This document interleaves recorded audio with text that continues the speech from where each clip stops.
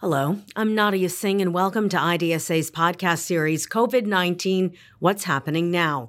Our intent is to keep IDSA members, medical professionals, and the public informed during this rapidly evolving outbreak by talking with experts in the field of infectious diseases. These podcasts will be produced weekly or as often as necessary as we monitor the fluid nature of COVID-19. On this episode, I'm joined by members of IDSA's coronavirus expert panel, Drs. Angela Hulett and Andre Khalil from the Nebraska Biocontainment Unit, and Dr. Mark Rupp with the Nebraska Quarantine Unit. All are experts on infectious disease outbreaks and have been evaluating some of the repatriated Americans quarantined on the Diamond Princess cruise ship. Thank you all very much for being here. Earlier this month, 13 Americans who were passengers on the Diamond Princess cruise ship were brought to Omaha, Nebraska, where they were tested for COVID-19. 11 of those passengers tested positive for the virus. 10 passengers were sent to the National Quarantine Unit on the campus of the University of Nebraska Medical Center, 3 of which were sent to the Nebraska Biocontainment Unit, also on the University of Nebraska Medical Center campus. Since that time, UNMC has received additional patients with COVID-19 as well. Why were these facilities chosen, Dr. Hulett, to receive the passengers from the cruise ship? Well, we have 2 facilities here at the University of Nebraska Medical Center that are designed for 2 different purposes. One is the Nebraska Biocontainment Unit, which actually opened in 2005. So we've been here for quite a while. And this is a specialized facility that is designed to care for patients with highly hazardous communicable diseases. And in particular, we have some unusual engineering controls in the unit, things like autoclaves and negative pressure and things like that make our unit a bit different from a regular hospital area. And that unit is specifically designed to care for patients, in particular critically ill patients.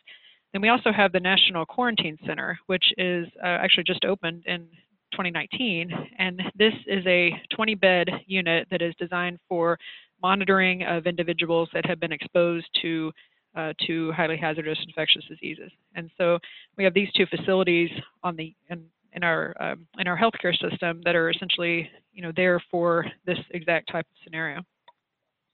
Thank you, Dr. Hulett. Dr. Khalil, I'd like to turn to you now. What is the difference between the National Quarantine Unit and the Nebraska Biocontainment Unit?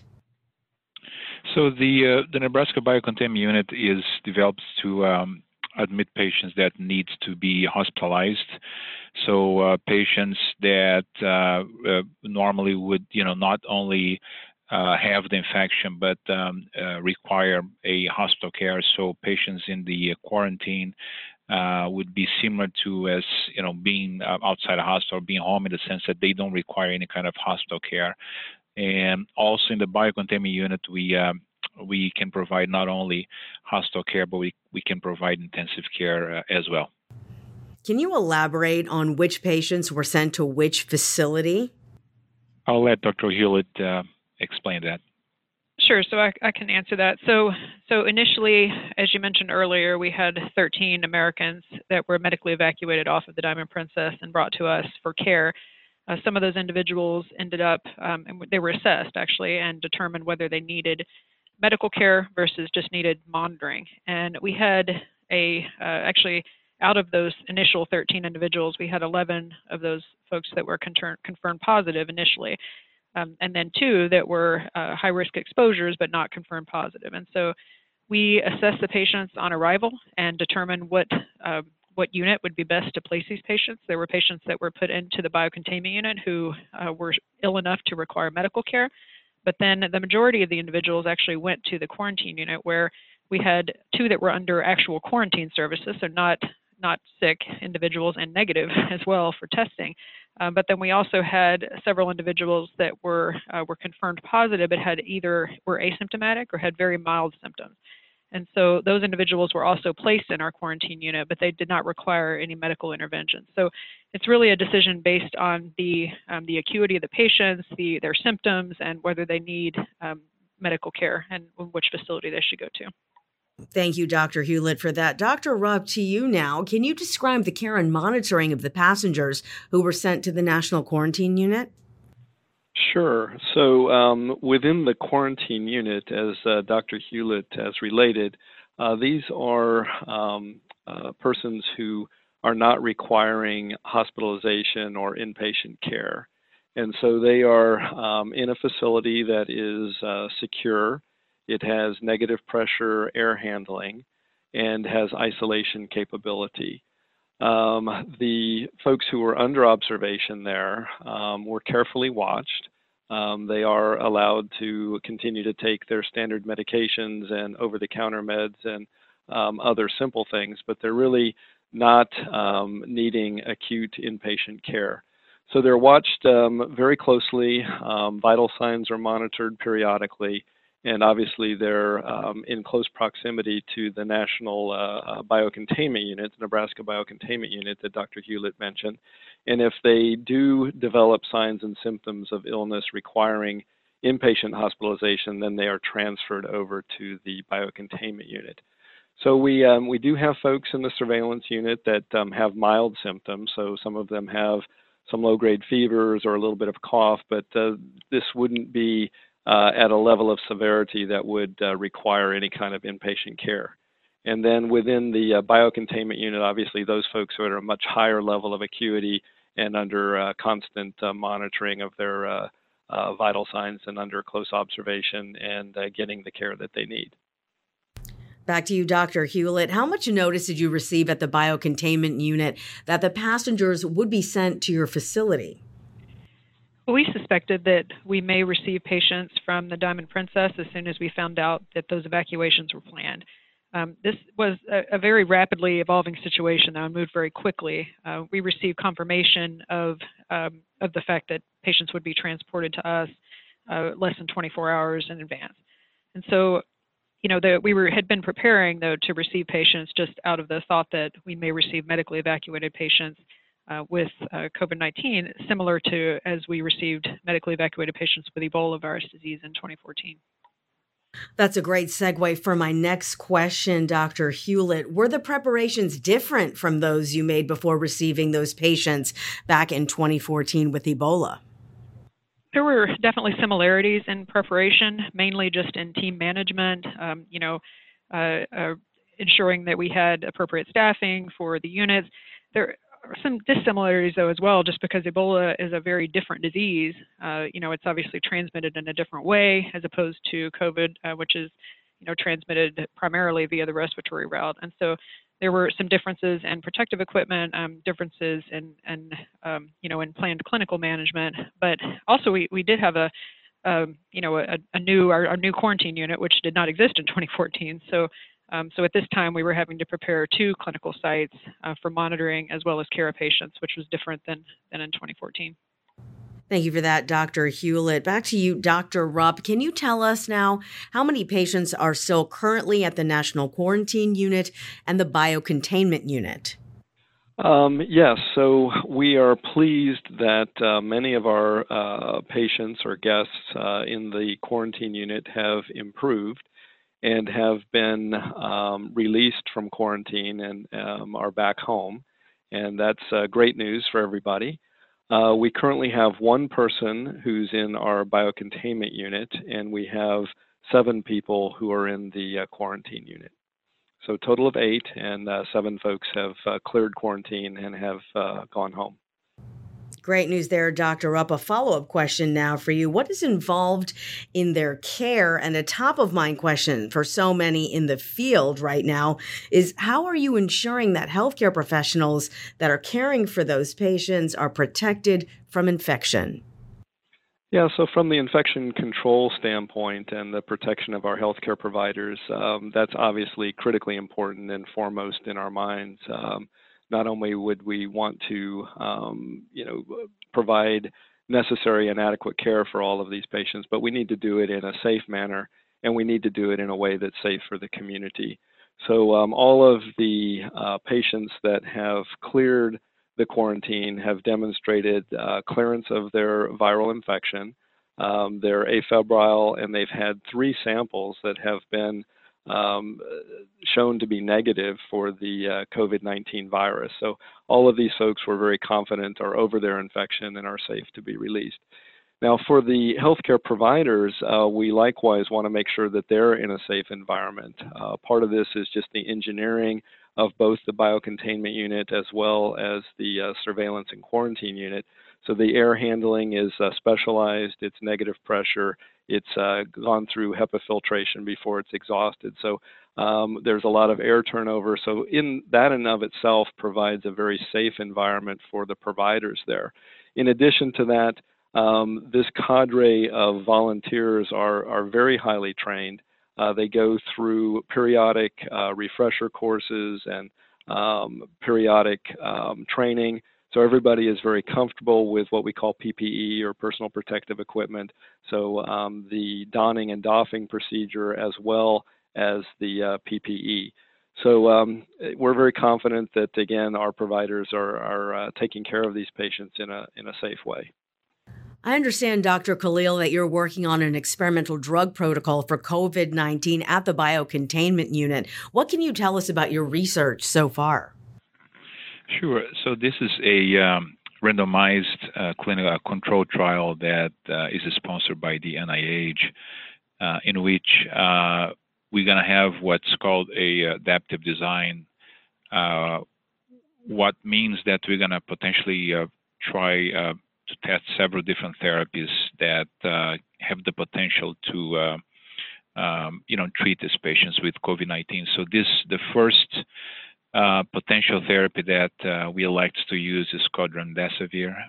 So it is a medication that has a potential to reduce the viral replication. It's a nucleotide analog, so in some ways prevents the replication of the nucleic acid of the virus. And so the idea here is we have data in vitro, also data from a couple of different animal species, and we have some data also from MERS and first SARS. So it seems that this medication has a significant activity against the coronavirus in some different species as well. So we elect to use this medication as our first potential therapy. So the trial is going to randomize half of the patients, approximately 200 patients, to remdesivir, and the other 200 patients are going to receive an identical placebo. The medication is given through an intravenous line for 30 minutes a day for 10 days. What makes also this trial a little bit different from some other traditional trials is that the goal of this trial is really try to provide the trial to patients that need the most. These are going to be patients that have a moderate to severe COVID-19. What I mean about this is that these patients should not only have the diagnosis of COVID-19, but they should also have clinical or radiological signs of pneumonia from the virus. So they have to have more severe illness in order to participate in the trial. And the reason for that is because about 80 to 85% of the patients tend to have mild disease, and they tend to clear the infection by themselves without any need for any therapy. So the goal of the clinical trial is to focus on the patients that have a higher risk of death, and so they can benefit the most from the clinical trial. Are you hopeful, doctor, that you'll find a cure for the virus? I'm very hopeful that we'll find a cure for the virus. We're going to start with one medication, and we potentially going to roll in several other medications. The way that the adaptive trial works is that, let's say, if remdesivir turns to be beneficial by the primary outcomes of the study, remdesivir is going to move to the control arm. We're going to bring another medication and test another medication, and so forth. So the beauty of the design of this study is that we can test sequentially different therapies, and so the hope is that with that design, we're going to be able to really bring some new therapies against COVID-19. This next question I'd like to pose to all of you. Our understanding of the virus and its spread appear to be developing rapidly. Dr. Hulett, do you see this becoming a pandemic? Yes, I definitely see this as a pandemic, just in the spread that we've seen in this illness over the last couple of months. I mean, obviously the cases started in China, but now we have multiple countries with individuals, multiple cases. So this is, I would definitely qualify this as a pandemic. I guess I feel like that we're certainly more prepared to handle the care of patients with these types of diseases than we were, say, in 2014 prior to the Ebola epidemic. And mainly, I feel like that's secondary to some improvements that we made at that time in healthcare preparedness, particularly with the National Ebola Training and Education Center, where we established training, education, site visits, that sort of thing for various healthcare facilities to allow them to enhance their preparedness for management of a variety of diseases, not just Ebola. And at that time, there was a tiered approach actually given to hospitals where there were regional treatment centers. So now we have 10 regional treatment centers in the United States that are capable of handling sort of biocontainment level pathogens, as well as a multitude of assessment hospitals and frontline healthcare facilities. And NETEC has made multiple site visits to those facilities in order to enhance preparedness. So I do think that we're more prepared than we were in 2014. That being said, pandemic planning is definitely a different process altogether and really involves an all-in approach from all healthcare facilities that will utilize community resources. It's a lot more comprehensive, say, than caring for a handful of patients, which really was what we did in 2014 when several healthcare facilities cared for Ebola patients. And so I do feel like that we have a strong public health infrastructure in the United States, but in a pandemic, we will definitely encounter things that we did not encounter in 2014, like supply issues and bed shortages and burden on healthcare facilities and things like that. So this is definitely something that we haven't encountered before, and at least I shouldn't say that. I should say that in our lifetimes we have not encountered before. Dr. Rupp, would you like to weigh in on this as well? Well, sure. To address whether this is a pandemic or not, I understand the reluctance of certain entities to not use the word pandemic because it does have some emotionality attached with it and some level of fear or hysteria that can be invoked. But as Dr. Hulett has related, this virus has demonstrated the ability to spread far, fast, and wide, and we need to take it very seriously. And so, we certainly are well along with pandemic planning. Most organizations went through this either with avian influenza scare or the H1N1 influenza from a few years back. And so all organizations need to be taking those pandemic plans off the shelf, dusting them off, and really looking at how they can prepare for this. And as Dr. Hulett related, we have to anticipate that we're not going to just have a few patients coming, but that we may have widespread community involvement. And therefore, all organizations really need to be thinking about how are they going to encounter sick patients, many of them. How do we triage them, get them out of our waiting rooms into safe ways that we can evaluate them? How do we ramp up our ability to test for this virus, which is currently one of the major problems that we're having, is that we just don't have the capacity to test all of the people that we need to be testing. Because really only through a good diagnostic test are we going to know the extent of the spread already in our country, and likewise be able to start to take care of those people and to put appropriate public health measures into place to try to mitigate the spread. Because we're all very hopeful that Dr. Khalil and his trial will show us the way forward and give us some medications to treat patients. But until then, we're really stuck with measures that we've known about for 100 years as far as isolating people, quarantine, trying to get some social distancing, preaching hand hygiene and respiratory etiquette, and a variety of those types of measures that hopefully will buy us some time and help to stem the progression of this epidemic, or more accurately, a pandemic. And lastly, Dr. Khalil, do you have anything to add to this discussion? No, I agree with both Dr. Hulett and Dr. Rupp in the sense that, the definition now is more semantics. It is out there, and we have to be prepared for the worst. I mean, if turns out that the outbreak slows down, great. We'll be very happy seeing this outbreak going away, but we have to be prepared for the worst, and the worst is going to be a pandemic. So I think that's the way that we have to face it this time. Thank you for that answer. At this time, I'd like to open the floor. Doctors, is there anything else you would like to add?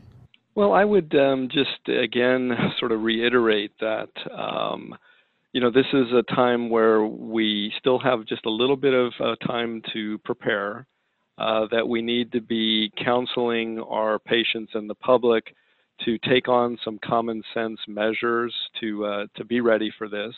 Again, we don't want to invoke panic and fear, but we do want to have people treating this seriously and to prepare for how they would potentially shelter in place if schools were closed or workplaces were closed and they were told to stay home for a period of time.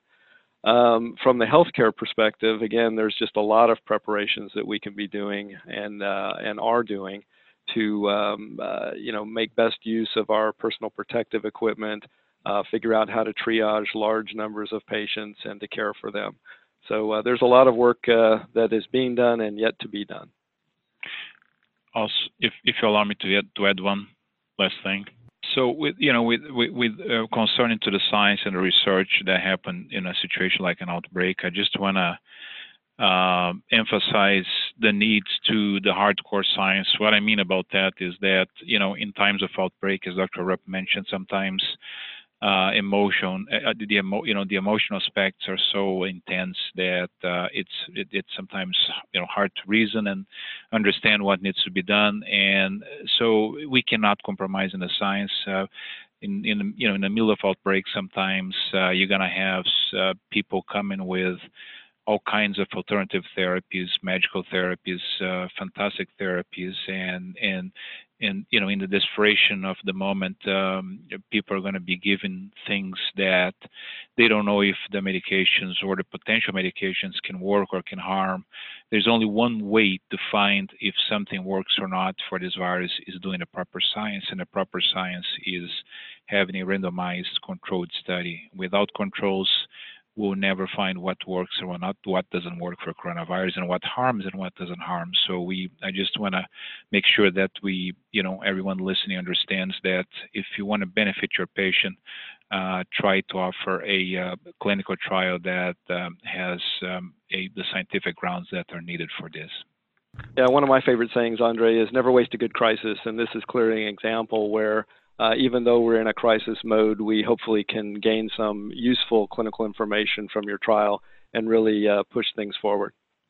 Just to quickly add to what Dr. Khalil mentioned, regarding different products, there's also a lot of misinformation out there, not necessarily regarding therapeutic agents, but lots of other things too. And so I just wanted to emphasize the importance of seeking good information through trusted and good medical resources. And that's not only for healthcare workers, but, patients as well. And so just emphasizing the need to go to the reputable websites, reputable, places for information to make sure that you're getting the most up-to-date information, but also not spreading misinformation as well. I've seen a fair amount of this, and especially in the age of social media, it's very, very easy to spread misinformation, and that causes panic. It doesn't do us any good, and so we need to be very strategic about making sure that when we as healthcare workers are passing on information, that we're giving our patients and our colleagues the best information that's available.